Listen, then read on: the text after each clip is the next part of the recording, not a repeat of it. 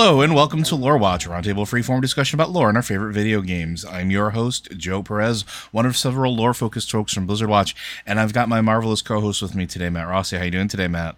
Pumpkins. Pumpkins. It is pumpkin season. It is true. Maybe I'll order a pumpkin latte today. But that's not what you're here for. You're not here to hear about pumpkins or lattes. Or maybe it is. Exactly what I'm here for. Okay, so we're just going to go to Pumpkin Watch now? Yeah. All right, cool. Well, the lore of pumpkins is fascinating. First discovered in the Americas during the period of invasion from Europe, the pumpkin is a magnificent gourd. And I'm not doing this. Go ahead. All right, but we are going to be answering more of your questions today from you in our community. If you do have questions for this or either of our other podcasts, be sure to send them into podcast@blizzardwatch.com. You can also go ahead and shoot those to us on Discord, where a lot of these actually came from. We do have a channel set aside for our Patreon supporters as a way of saying thank you and giving them sort of first billing if they have questions that they want answered. But those of you that can't support us on Patreon, we understand, times being what they are and all. But we do have one for our Q questions, which we do also look at for questions for the podcast. Just specify which podcast it is for, please. This way Matt and I don't have to argue or fight, even though I did steal one from the regular show for this one. So our first question comes from Beerhammer, a dwarf shaman of Moonguard. Question for Lore Watch. Some of my favorite moments in WoW are when I come across a diverse group of mobs, such as the Venture Co. and Bloodsail Buccaneers. It's curious to see such diverse alliances consisting of a wide array of cultures and backgrounds. It is interesting to learn about the genesis of each faction as to why unsuspected NPCs decide to form an alliance to pursue particular means. In the future, what are some new factions or groups that could potentially be formed in the future based on the events that occurred in recent history of Warcraft? And could they have a role in that vacation expansion you two are yearning for? And I hope for this too. That's it's a good question because WoW, groups like that are the impetus behind like the third faction movement that a lot of people have been asking for a very, very, very long time, almost as long as the game has been around. They do operate sort of in between, where you'll see dwarves and trolls working together, or gnomes and tauren, or whatever the case is. There's the potential for those that don't operate within the necessary confines of whatever horde or alliance structure there is to kind of pave their own way. They're not part of sort of that military structure or that societal structure, and they just kind of do their own independent thing. I think Battle for Azeroth probably has, and maybe even Legion, has the most potential to really give us a little bit more of that, but how that would look, I don't necessarily know yet. Matt, do you have any ideas? Well, I think that about 7,500 years ago, pumpkins were first cultivated in North America. So now, honestly, I don't really even feel like we need to do anything as strong as have like a third faction. Sure. We could just let people group with whoever. Like, I honestly thought that the end of Battle for Azeroth kind of put us in a good place to finally just say, okay, the status quo is both sides are looking at the other and going, because, not a lot of friendship going on there. The Horde has spent a lot of time making absolutely sure the Alliance knows that they think they're dogs.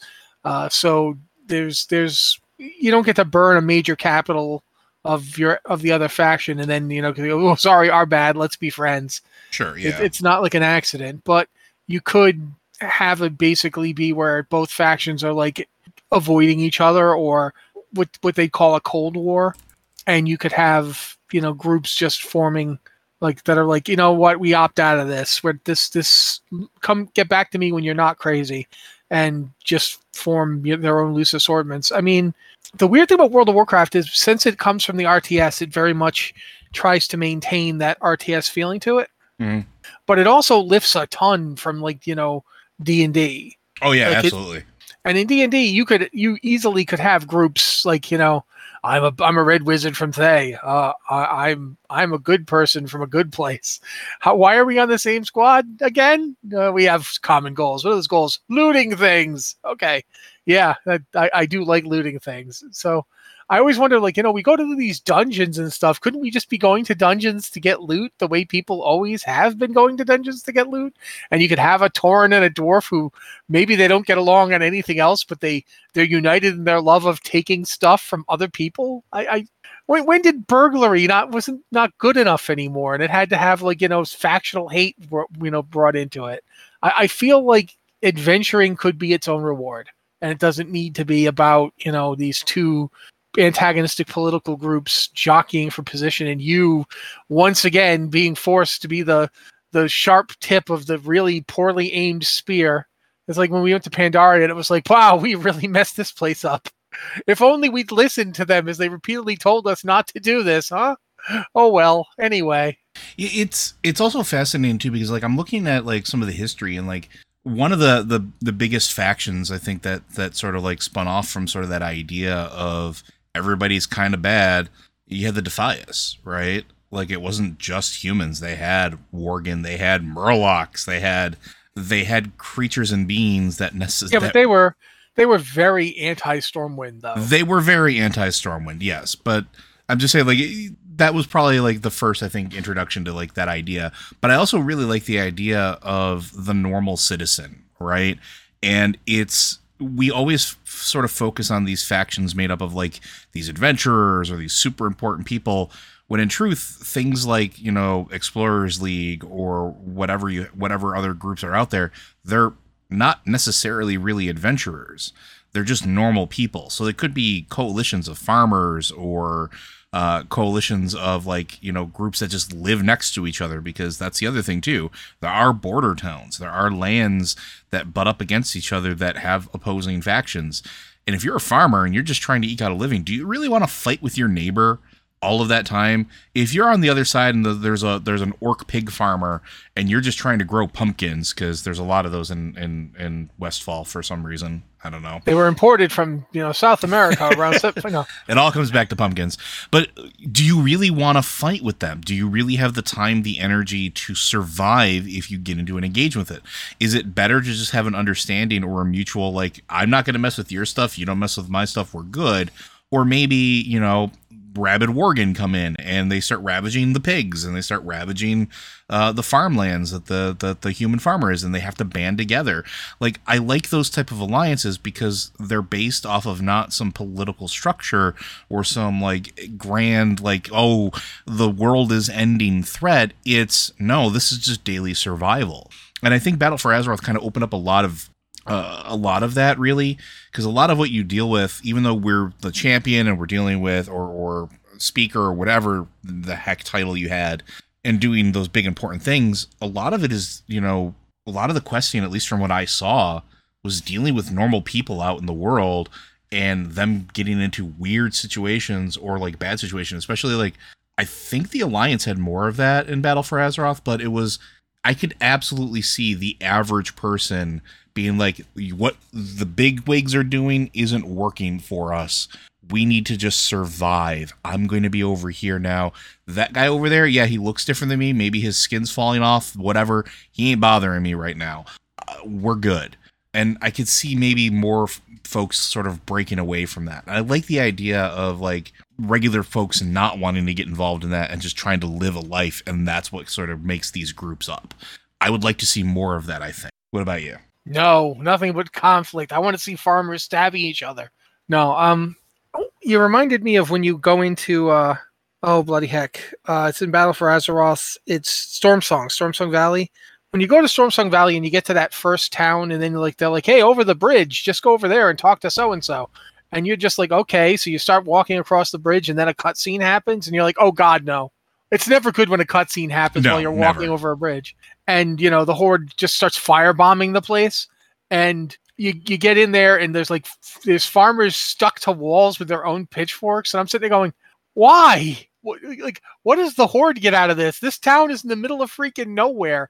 It does nothing. That's the kind of thing I don't want to see anymore. I feel like it's if we're going to have faction conflict, could the faction conflict at least make sense? Yeah, stop slaughtering innocents, because that just doesn't make any sense anymore. It's not even that it doesn't make sense. It's this is not a strategic place. It's just a farm town in the middle of nowhere. It's It's not important to Kul Tiras even, which isn't even in the Alliance yet. You managed to successfully make Kul Tiras want to be in the Alliance. Good job, if that's what you were going for. So I think it would be nice to see like just farmers, like, you know, one guy's growing pumpkins and he's got some sheep, and the other side there's an orc trying to get a pig to eat a cactus, and the humans eventually, pardon me, fella. Yeah, what you want? I couldn't help but notice you're trying to feed a cactus to your pig there. Yeah, what about it? Nobody likes to eat cactus. That is not true, sir. Cactus is a delicacy. What are you getting at? It's got spikes all over it. You gotta, like, if you cut it open inside, the flesh is full of water. That's great, but you're just handing them big old chunks of spikes and expecting them to eat them. It'll make them strong. No, it'll shred his insides. Let me show you some pumpkin. And like 20 minutes later, they're sitting on a stoop somewhere. The pig's eating a bunch of pumpkins, and he goes, "Where me get more of these pumpkins?" Well, you know, I've raised them, but I do need to sell some of them. I'll pay you in meat. Well, I haven't had meat in a while. It's true. When the Defias fellas came through, they kind of rounded up all the animals. Yeah, all right, I can make that work. And then, you know, 10 years later, that's how we built a thriving town here. Isn't that right, Grogthlar? I guess. Yeah, I wasn't really listening to you. You talk a lot. But just, you know what I mean? Like, let's just like stop. It's yeah, we have enough things to fight. I kind of feel like that's more close to the reality of like what life would really be like, right? Well, I don't really care if it's reality at this point. I just don't want to have any more, you know, walking into a barn and seeing a guy impaled on his own pitchfork because the Horde and Alliance have decided to get uppity again. I am tired of that story. I would like to see other stuff. And we understand that that's sort of the core, like that is a core history of the game. And I don't want people to think that we're just, you know. Oh, you know what? You know what? But I will actually. I'm gonna do it. I'm gonna pull the trigger on it. Go ahead. I don't care that it's a core story. We've done it. We have done it into the ground. Every time someone suggests that maybe we could change it up, do something different, some old guard person would come out of the woodwork with, this is, you know, the war between the orcs and the humans is the core part of World of Warcraft. And I'm like, you guys got tired of it. It stopped being about orcs and humans a long time ago. You ended it in Warcraft 3. You ended it. It was ended. Then when you decided you want to do World of Warcraft, you were afraid it wouldn't work without the conflict. So yes, you could have put everybody into one faction. You could have had everybody trying to figure out how to get along. And you chose not to, thinking that that's what made Warcraft what it was.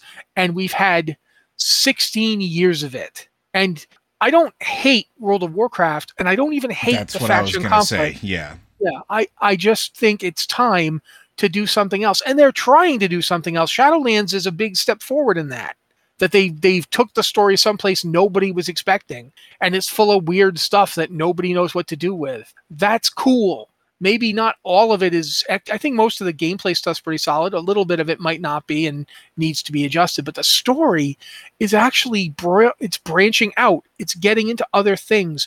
We're going places where nobody gives a rat's behind about the Horde and Alliance. And I think that's refreshing, right? And that's you're hitting the point exactly. that you're hitting the point that I was exactly getting to. It's not that we. I'm just doing it angrily because I want to do it angrily for once. I'm tired of always pretending that we like everything. I mean, and you and I have different tastes. We have different things we like and dislike. You feel one way, I feel another way. But on this particular topic, I feel like I have tried for years now to be calm and rational and methodical about it and just explain my reasoning, and it doesn't seem to take.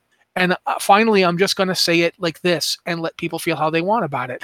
It's time to not just take a step back from it, forget it. For me, it's an opportunity to move forward and sort of evolve the game, right? Like, and that's the way I look at it. And you're absolutely right. And that is, I 100% support you in how you present it. But like, the way that I look at it is this. We've shown that the faction divide doesn't need to be front and central. We've shown it before. Legion got put aside.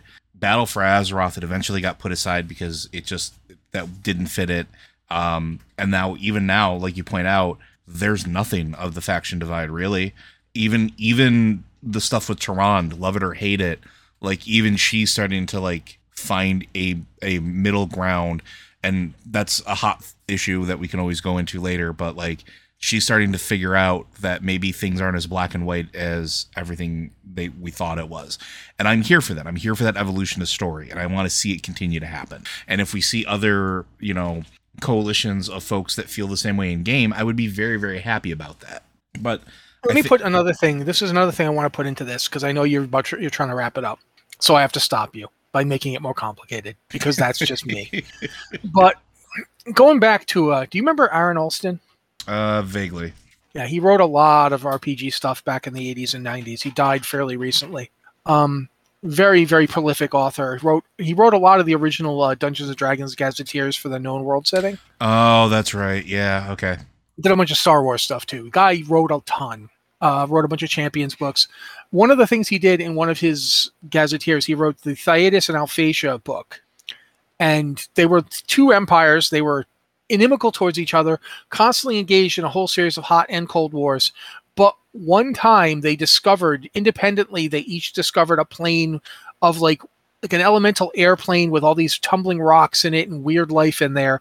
And each realized that the other was going to try and explore it first. And rather than fight over it, they actually, reason actually prevailed, and they cooperated, and they built a fleet together to go in, because like they were like, you've got the ships that can fly in the elemental void, but we've got all the trained Griffin riders. And they were like, yeah, that's true. That's a good point. And they actually worked together. I would love to see the Horde Alliance do that once, not necessarily out of like any trying of peaceful overture, not trying to be buddies, just realizing, okay, it makes more sense if we work together here. Mm-hmm. Each of us will get something we want, and it'll defend the planet from invasion. And it's like we get tantalizing glimpses of it from time to time, like the Broken Shore bit. Yeah. Up at the intro to Legion actually could have worked. And I want the story to go along the lines of pragmatism for a little while and give us something else. I'm just very tired of this conflict, because it doesn't go anywhere. It didn't go anywhere for so long that getting to the point where Saurfang dies for what he did in the, when he was a servant of the Legion, for what he did when he was like one of the ones who drank the blood, like Grom Hellscream. That's what you see at the end of Battle for Azeroth, is like the old Horde realizing what it did and laying down its life to try and prevent it from ever happening again. You know what I mean? Narratively, that's what you got. That's what that moment was. So it's time for that moment to matter. It's time for like the Horde's trying a new thing with a new government. It's the Alliance is like, okay, we've been burned by this before. We've trusted you and we've been burned, but we're going to try again. And let that happen. It doesn't have to change the world immediately. It doesn't have to make it a peaceful place. There's tons of stuff that still wants to kill everything. We can't go in expansion without tripping upon a new cult that wants everything to die. But I think it's time for the Horde Alliance to just finally realize it doesn't benefit either one of them. They will always end up fighting until like some weird stalemate. Yeah, and like there needs to stop being like hiccups in it too. Like with the sword in the middle of Azeroth, the factions trying to come together to heal the planet because they live on the planet. This is where all my stuff is. I don't want it to go and kaboom. There needs to be a little bit more of that and a little less derailment. There's always going to be folks and NPCs or characters that will try to take advantage of that, and that's fine. And figuring out how you deal with that can be part of the story, but it doesn't necessarily have to be one faction versus another. It could be, wow, that guy over there is a real big jerk, and he's trying to stop us from healing the planet. Maybe we should go beat him with a rock. Well, I got a stick. Sweet. Well, I can put the stick on the rock. Oh, yeah, there we go. And like going forth and working. That no ingenuity I've heard so much about. But I mean, they could do stuff like that. And I would love to see more of that, honestly. I really, really honestly would. And for that matter, and I know we've been talking about this for a while, but it would also doesn't have to have the factions involved in it at all. Mm-hmm. Like you've talked about groups like the Defias or the Cenarian Circle or whatever. It doesn't even have to be a group or a faction. It could literally just be a bunch of people met and decided to hang out. Yeah. Like imagine we come upon a town and it's a town with like, an orc sheriff and a gnome mayor, and there's some elves and of different kinds. Like there's actually a night elf and a blood elf hanging out, talking about stuff. They're planning their poker night, nothing major. Yeah, and they don't care. Maybe because it's like in Outland or it's on some continent no one's ever heard of if we're exploring like new places of Azeroth. Just there's places where people went and, because you got to tell me that between the last invasion of the Legion, the one before that, this whole death thing, the Scourge rampaging around, people haven't gotten on boats and tried to get the F away. We know people have done that. We've seen people do that. Yeah. So there's got to be places where there's just a bunch of people who got on a boat and sailed and because found they're just an tired island. of everything. Yeah, or we're like, oh God, everyone's dying. Let's go. You know what I mean? Just, I feel like there must be out of the way places where you could stumble upon these groups of people who just don't care. Yeah, and it could be a really cool thing, or maybe it happens in Pandaria because we're no longer there fighting. Maybe folks went there after everything was like we ruined everything and decided to help clean stuff up, and then decided to stay. You could do some really cool and interesting things that sort of represent this and kind of harken back to everything that we've done as players and people in the game world, right? It doesn't have to, and that's the other argument that I hear a lot is a lot of people try to die on this hill of, but if we do this, it erases everything we've ever done. And no, it really doesn't. It is a culmination and response to everything that has happened already. And I mean, put yourself in the average citizen's shoes. You've lived through Old God invasions, Silithid invasions, countless wars, the world attempting to blow itself up because Deathwing decided he was going to crash through it and break the pillar that held up everything. You lived through elemental, tragedy. If you're human, you've lived through the Defias Brotherhood coming through and trying to exact their revenge and taking everything you own because they need supplies, or trying to press you into service because press gangs were a thing. Do you want to be around that? Would you not have just found a way out if you could? And there has to be people that was a thing. And so if we could stumble upon those people that have decided to make a new life somewhere else, away from all of this, away from the world-ending tragedy, or away from even the local tragedy. How many corrupted towns, mayors, officials, people in power have we experienced throughout the years in both factions? You're in a town and there's that priest. Well, he's looking a little shady today. I think I saw him talking to a shadow. I don't want to live in this town anymore. Stuff like that happens. It has happened. It's been happening for ages. Come on. You can't tell me that elves who didn't like Azshara didn't go and travel somewhere else to settle. We know they did. You can't tell me that you can't find random Tauren throughout the world because we know that they roamed. That was their whole thing. They moved from where they were proto-Tauren. You have an opportunity to have some really cool, diverse cultures introduced back into the game that isn't necessarily race specific. And I think that's a really cool idea because a lot of times we sort of tie in race with culture. And we've talked about this on the show in the past. And there is a certain element of that, but there's larger communities that develop their own culture based off of where they are, the cities, the towns, the peoples that live and settle around there, and that defines it more than anything else. But I think we've spent a good 20 some odd minutes on this. I think we're going to move on. Thank you very much for the question, Beerhammer. I'm sure we didn't answer it at all, but I hope you enjoyed it nonetheless. I think we kind of answered it. Kind of, maybe. And hell, we told them about pumpkins. We did. Pumpkins played into it. It's true. Speaking of pumpkins, our next one comes from Reactor, a Forsaken hunter on Spirestone. The original Forsaken are comprised of the human citizens of Lordaeron. With all the uses of the Plague, Blight, Valkyr, or what have you thought you have throughout the lore, how come we haven't seen other races afflicted or risen from it? Aside from the elves that became Dark Rangers, I think an undead Tauren or dwarf would be awesome. Do you think Blizz will ever have the Dark Ranger as an advanced class, like the Death Knights or Demon Hunters? What would be the Alliance equivalent? Thank you and keep up the great work. Apparently they listened to the podcast on the way to work, and even started listening to older shows. And apparently thinks we are accurate in our predictions. Hey, a broken clock is right twice a day. Just going to throw it out there. And a broken clock that screams, the Naru! But how often is that right? The clock just yells Naru all the time. They're evil! They're evil! Why is that other one just screaming Argus? Get in, losers. We're going to Argus. Get in, losers. We're going to Argus. This clock is terrible. It does not tell time. Best Photoshop I ever did.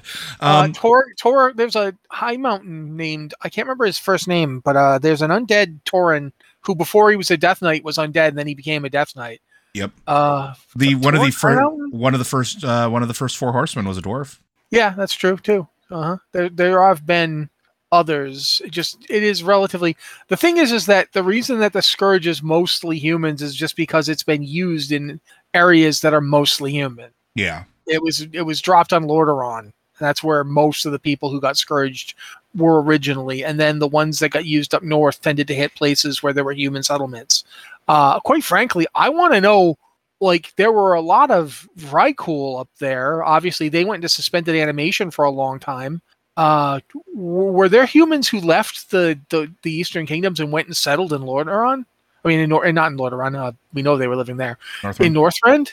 Like, because there's farmers and stuff in the Grizzly Hills, and there's clearly human settlements in the Howling Fjord.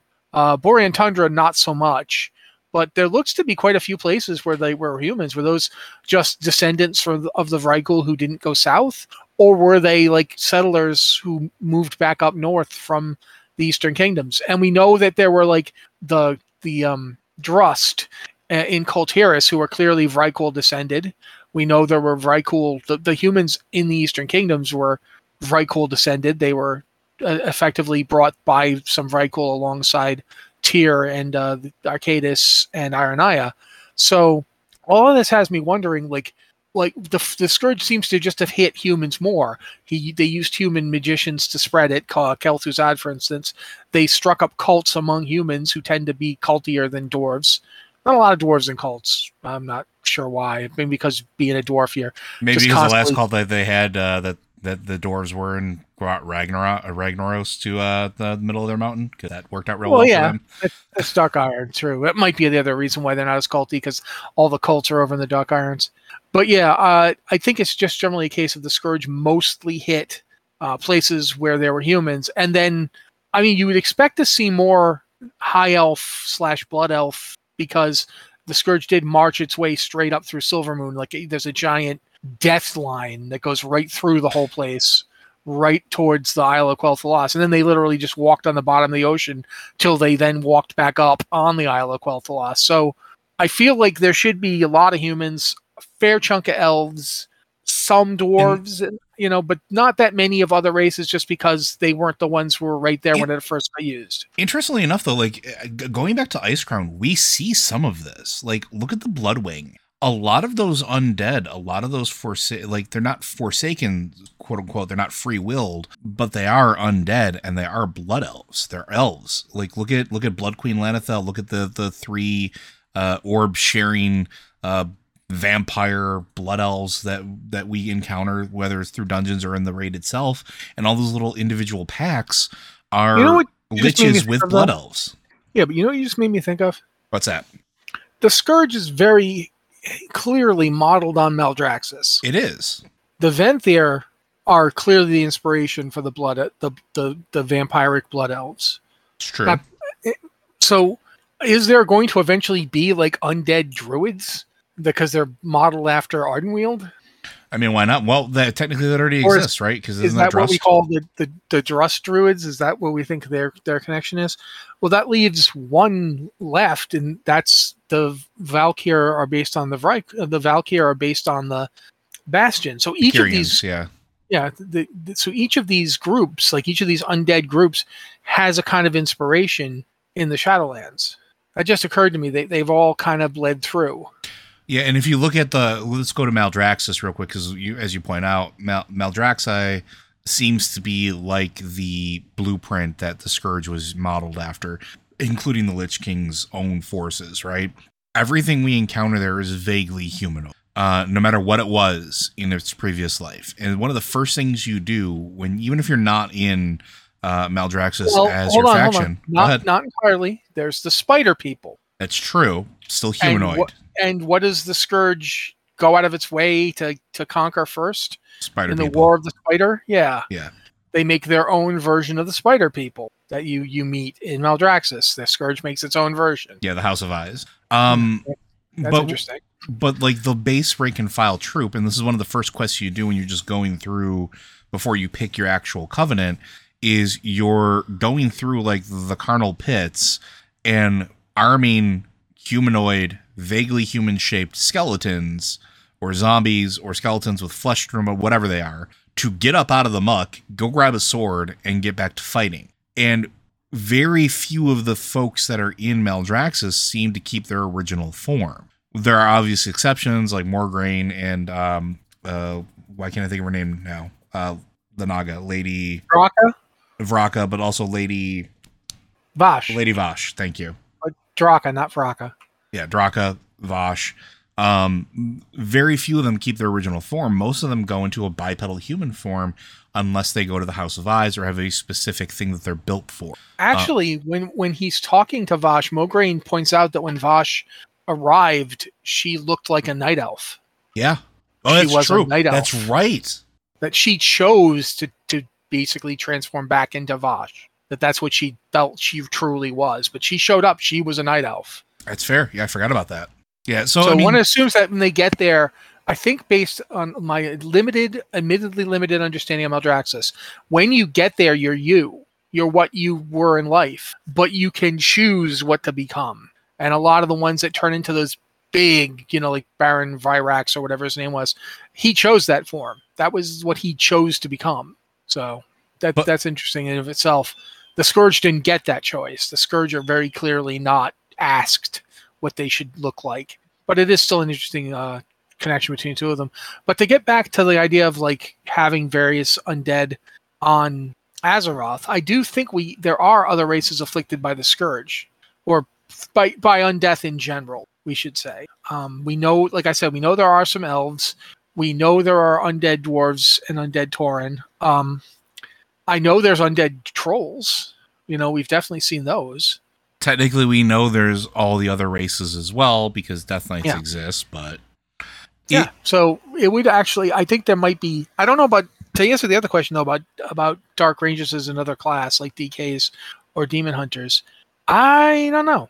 Honestly, though, the thing is that Dark Rangers seem very specific to Forsaken for me, whereas then there's like the Shadow Hunters from the Trolls, and Night Elves have a bunch of candidates for what they would be, like Sentinels or possibly even Wardens, although that might be a rogue thing.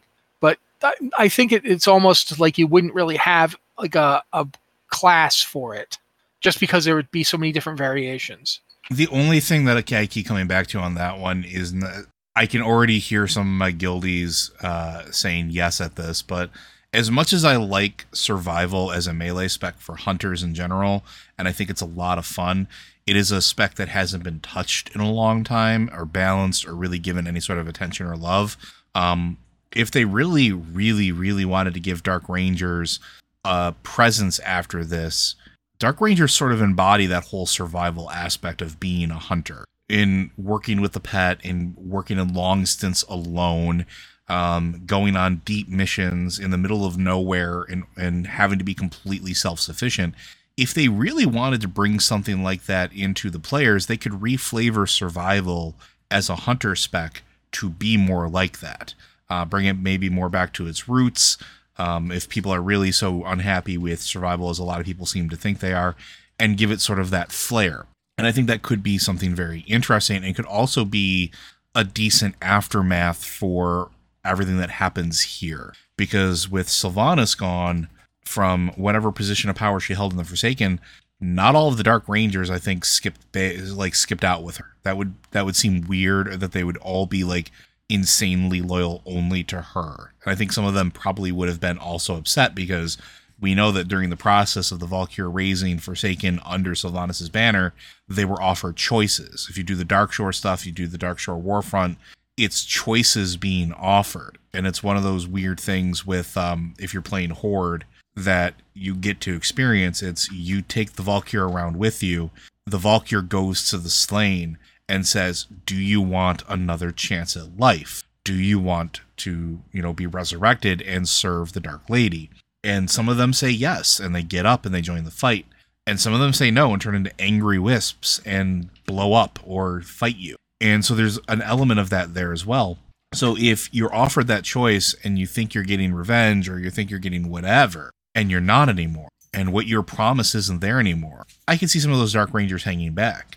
But I could also see them teaching. And like on the Alliance side, you have Void Elves. You have folks that literally tap directly into the primal nature of Shadow itself. And at this point, like, of course, and the leader of that is at one point a ranger. You could very clearly justify having a spec of hunters on both factions based purely on that allow you to be a Dark Ranger if you really choose to. Harnessing the power of Shadow just like a priest does, just like a Void Elf does. Coming back from the Forsaken, offer and saying, I don't want to do this anymore. This isn't what I signed up for. I'm going to teach others how to survive and, be self-sufficient and teach them the tricks so that we can actually be a Ranger force again. Like, I could see that happening. And I think that would actually be kind of cool. And as much as I like survival as a melee spec, I'd be willing to give it up for something like that because I think it would be flavorful and I think it would be interesting and it would be an interesting aftermath of everything that's happening now. So they could do it. I don't see them adding another class anytime in the near future. And we talk about this on the regular show quite a bit. It's one of those things where you're looking at 36 specs, 12 classes, something like, I think that's the breakdown. Mm-hmm. That's a one, lot. One class only has 2 specs and one class has 4. Yeah, that's a lot. So, I mean, maybe pulling one spec out and realigning it to suit something like this, I think that would be way more viable. I got to be honest with you, man. I do not see the Alliance getting Dark Rangers, and I do not see Dark Rangers as particularly Shadow. I think they are death. Okay. They are undead, and their Dark Ranger abilities are all rooted around that. Like when Sylvanas turns into a Banshee to attack people and then comes back to being corporeal again. I think that's what the Dark Rangers that she brought up do. If you wanted Shadow Hunters in the Horde, that's what Vol'jin's guys do. That's what Vol'jin did. Vol'jin was a Shadow Hunter. I'm not buying it for the Alliance. I think you could actually have a straight up Shadow Ranger because with the Void Elves, but they're not Dark Rangers. Oh, yeah. And I also think at the same time, though, you've also got the Alliance has very different hunter traditions. And it's like you've got the classic Night Elf one, then you've got the Dwarf one, which is extremely mechanical. They just brought in gnomes. I honestly feel like there's all these different kinds of hunter. And the hunter class doesn't do a good job of representing all that variety within their ranks. I don't know that it can, though. I don't know if it can either, but just porting over the Forsaken flavor and saying everybody should have it, I don't see that doesn't work for me. It just feels like, okay, now we all get to be a little Forsaken. I don't know. I honestly almost think it would be better to have Dark Rangers as a Horde only class than to make it something the Alliance does. It doesn't feel like something the Alliance does, at least the way things are now. But we were talking before about groups that, don't care about the Alliance Horde dichotomy, so maybe we should get some more of that going on. I don't know. This is just my reaction to it. I feel like there's too many other things, other kinds of hunter, and I don't know, we've talked about it before. I do think there's ways to do it without changing. You could do it without changing survival at all if you just did the cosmetic thing. You could have various abilities that you could flavor in different ways based on, okay, now all my stuff is Dark Ranger flavored. Like, well, all my stuff is, Horde, Dwarf Rifleman flavored. I just feel like there's ways to do it that wouldn't be just porting this very, very specifically Forsaken thing to be everybody. Very, very valid point. I accept your view on that. I'm not saying you're wrong. I'm not saying you're wrong. I'm just saying that's my take on it. I think you make good points. But hopefully that answers your question. We are going to go ahead and move on to our next one here. Hello, Watchers. I've recently replayed through the Maldraxxus campaign on one of my new alts. One of my favorite quests in WoW is the All I Will Ever Be questline, where Alexandros Morgraine and you get closure on why he was sent to Maldraxxus instead of Bastion.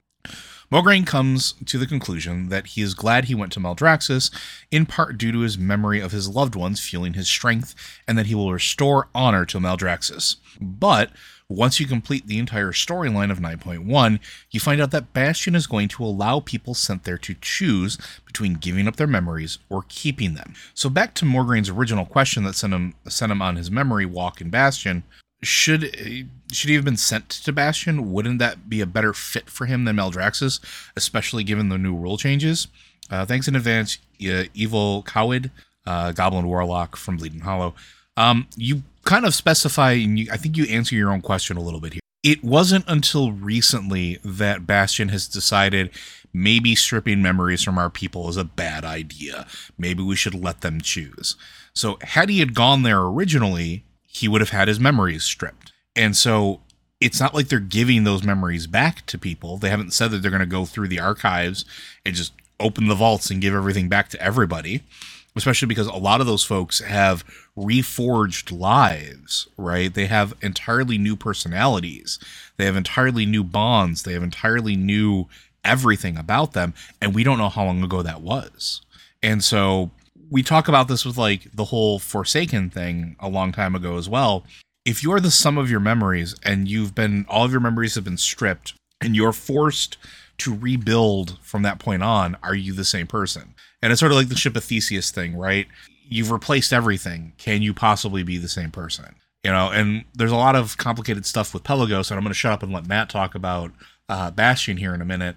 But like, would Pelagos, you know, had they gotten through and had their memories stripped and then been, you know, an eon goes by and then they get the offer to have all their memories back, is it the same person? Do they remember who they are? Is that even remotely okay? So I think it played out the way it needed to, because Morgraine is stronger because of his memories, because of who he was fighting for, and going to Maldraxxus at the time made the most sense because Maldraxxus wanted that, and Bastion had not made the change yet. We are the cause of that change happening. So I'll let Matt give his 2 cents on here.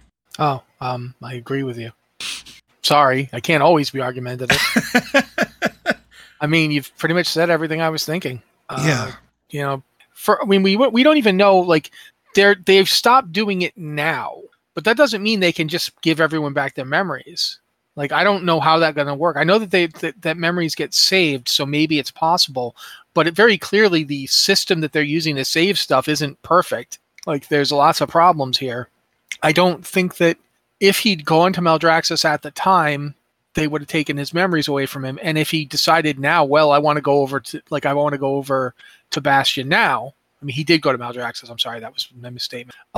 But if he decided, well, I want to go to Bastion now, I mean, he's been in Maldraxxus for an indeterminate amount of time. Yeah. You know, because time doesn't work the same way there. He's experienced, for all we know, tens of thousands of years of life, unlife, whatever, there.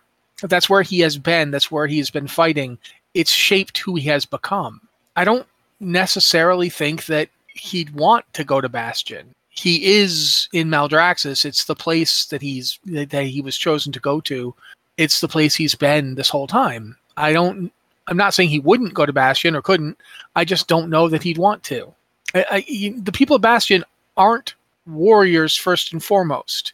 They can fight, and they do fight, but they're not. Their purpose is not the defense of, you know, the Shadowlands. They're not the warriors. They're guardians and shepherds, and that's certainly important. Is it Mograine? Is Mograine a guardian and a shepherd first? I don't think he is. I think he fought to protect his people, but his life has been shaped and divided by that war. There's clear demarcations of who he was before and who he was after. Mm-hmm. Mm-hmm. There's things he's done, and then since he went to Maldraxxus, there's other things he's done. He just seems to fit there better. That would be my statement. I don't think even now, yes, now in Bastion, he wouldn't have to lose his memories, but that doesn't mean he'd fit in there. Because the first thing he'd be trying to do, even in Maldraxxus, he rose to a leadership position. He'd be trying to lead, and he'd be trying to lead as a soldier. And that's not how Bastion works. I mean, I think he is needed in Maldraxxus, and, you know, Maldraxxus needs him it needs him to be Mograine in Maldraxxus, somebody who will say no. No, winning isn't everything. You do actually have to have honor. You have to do the right thing.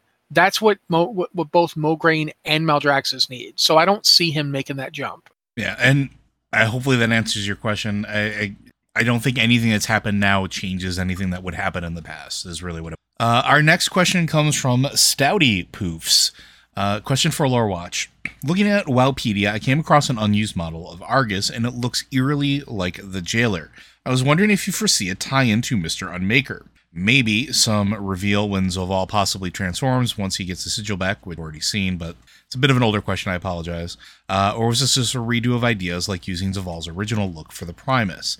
And second, since the Army of Light and the Burning Crusade both ultimately had a shared enemy in the Void, do you think the Dreadlords are responsible for getting the two to spend 1,000 years or more beating on each other instead of focusing on a shared cause? Could those dastardly Dreadlords be duping everyone on another level past the Jailer? My brain hurts. Thanks for all you do. I think we'll start with the second one first. It's entirely possible because even at the end of the day, even with all the reveals of the Dreadlords in the current expansion and the storyline, like, yeah, they're definitely working for Denathrius, but we also don't know to what end. And I'm starting to think that maybe Denathrius had other plans that were not exactly aligned with the Jailer, or maybe he's the one that put the bug in the Jailer's ear in the first place, right? Like, we got to this whole reveal where, you know, at one point Zovaal got tired of the tedium of this and wanted to remake everything and then make everything serve him. And it's like, where did he get that idea from? Why did that idea occur to him? What popped up that made him do that when everybody else seems to be content in their roles? What made him different? Or was it Denathrius going to his brother and saying, hey, you know what? You should be in charge of all this. This is unfair. Like, look at you. You're the biggest of us. You've got the most responsibility. You send everybody where they need to go. Did Denathrius get corrupted in the first place? We know that the Void is capable of breaching into the Shadowlands. We see, and Matt points this out before, you know, Bastion under siege by the Void. Why was it only there? Is that part of the reason why the Light decided that it really wanted to take war to Revendreth? Were they doing something that the Light had seen and didn't like? Like, I don't know, cottoning with Void entities? That seems like something that would definitely get their jimmies in a rustle, right? So we don't know a whole lot of that yet. All we know is that Zovaal's looking to remake the universe essentially to suit his whims, and we don't know how he got there. It could be at the behest of Denathrius, and this could be part of his long game with the Dreadlords.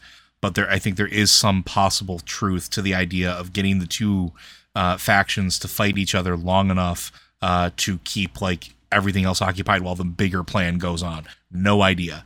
What do you think, man? I mean, I don't think it's just the Light and the Crusade. I think they've been trying to get everybody to fight everybody. Whether or not that's for Denathrius, whether or not that's for something even beyond Denathrius, or if Denathrius is working for somebody else as he switched paymasters, we don't know. I mean, it is true that Denathrius reminds me of Kael'thas a lot. A lot. Yeah, the two of them are very similar. It's actually one of those things where I find myself wondering, is there another reason that Denathrius had Kael'thas, had Kael'thas there? Like, did it amuse him? Or did it remind him of something? I don't know. But it is possible that Denathrius was working for the Jailer when he decided to send the Dreadlords out to monkey with everybody's business.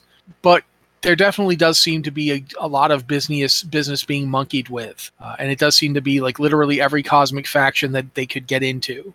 I mean, the only one that they felt like they weren't sure if they could manipulate was the Void. Because the Void, since they can kind of see all these different possible futures, they could be fully aware of what you're trying to do. I mean, and that's an interesting wrinkle in the whole plan. So it might be that they think they know what they're doing, but the Void is fully aware of what they're doing and is using it to their advantage. It might not even be that the Dreadlords are actually the ones ultimately in control here. Like they themselves worried, it could be that the Void simply took advantage of a situation that they're not sane enough to engineer, but they're prescient enough to piggyback on, if that makes sense. The Void lacks a lot of cold, hard, rational deception because they never bother to lie to you. They just tell you so many different truths you go mad. But they could use somebody else's deception effectively. That's one thing to keep in mind. I honestly, we don't know, but it's interesting to think. Yeah, and I think there's more to it, and I think we will we'll find out more, obviously, as things go on. I think more is going to be revealed. But now let's go to the first question back, which is this whole idea that there might be some tie between Zovaal and Argus. This is something that gets brought up a lot. I don't know about you, Matt, but I know I get at least one message about this every week or so. No, and I usually ask questions about pumpkins. That's fair. Pumpkins are much better. Or dinosaurs. During the course of this recording, a pumpkin spice latte did show up in my hand. Is it dinosaur flavor? It is not dinosaur flavored. Well, I don't know if it's dinosaur flavored, but regardless, there's a certain aspect of the game that I think some of the assets might have been maybe reused for some of the storytelling, but I don't know if there's a direct link between Argus and Zoval. I don't know if there ever was or if there ever will be.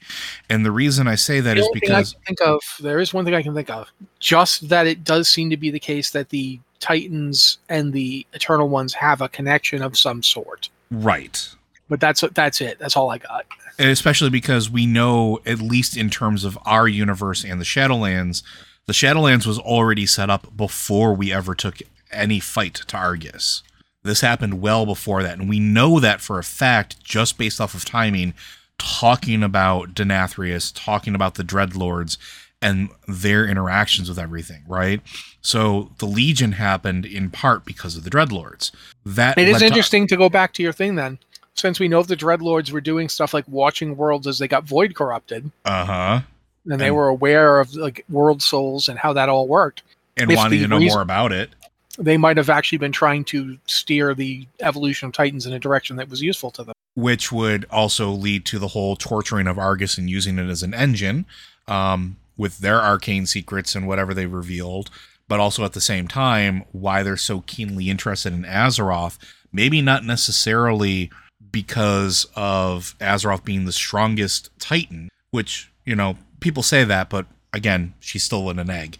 But what if it's because they've experimented so many times already with infecting planets with void, and it's failed every single time? That's part of scientific experimentation, is doing things, noting the failures, and adjusting your process to try to get a success. What if they're just ready for the next attempt?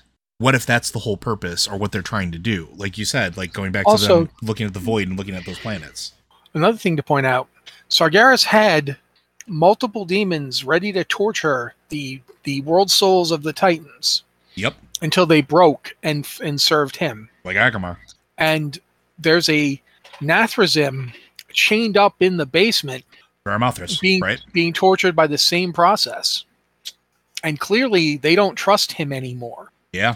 And you'll notice, there aren't any, I can't think of any Dreadlord bosses in Taurus. Can you? There might be one. Yeah, I meant aside from him. Yeah, but I was going to bring that up too. Like they're suspiciously absent.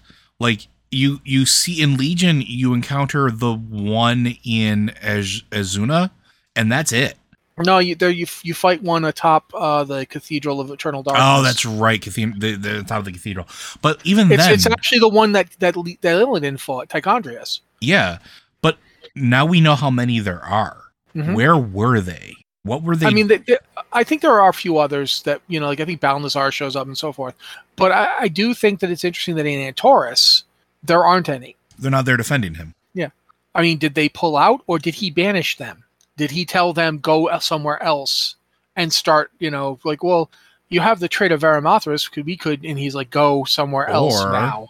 Or was that part of the plan? Because Sargeras was the last Titan in a position of power enough to still cleave a planet in twain if he so choose. And yet, and we know that he did do that. So maybe that was on purpose. Maybe they left him to fend for himself because they wanted us to get him locked away at the seat of the Pantheon, where none of the Titans can interact with us anymore because they're all locked away in that little prison state. What if that was their chess game, just to get the Titans out of the picture? And instead of it having anything to do specifically with Argus being tied to Zoval, it was getting Argus taken care of, because a rampaging world soul born into a Titan that is absolutely mad after eons of being tortured and uses a power source for an engine of torture and is very clearly in pain and not in their right mind through the universe.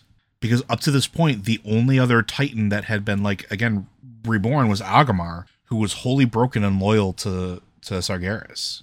How much damage would the Unmaker do in the universe just going absolutely haywire? That assumes that they wouldn't want that. Maybe they don't. Maybe they don't, but it'd be interesting if Sargeras was starting to suspect them. Mm-hmm. He's not and dumb. That's why he had Vermithras down in the basement, where he could be tortured by the same people that broke Agamar.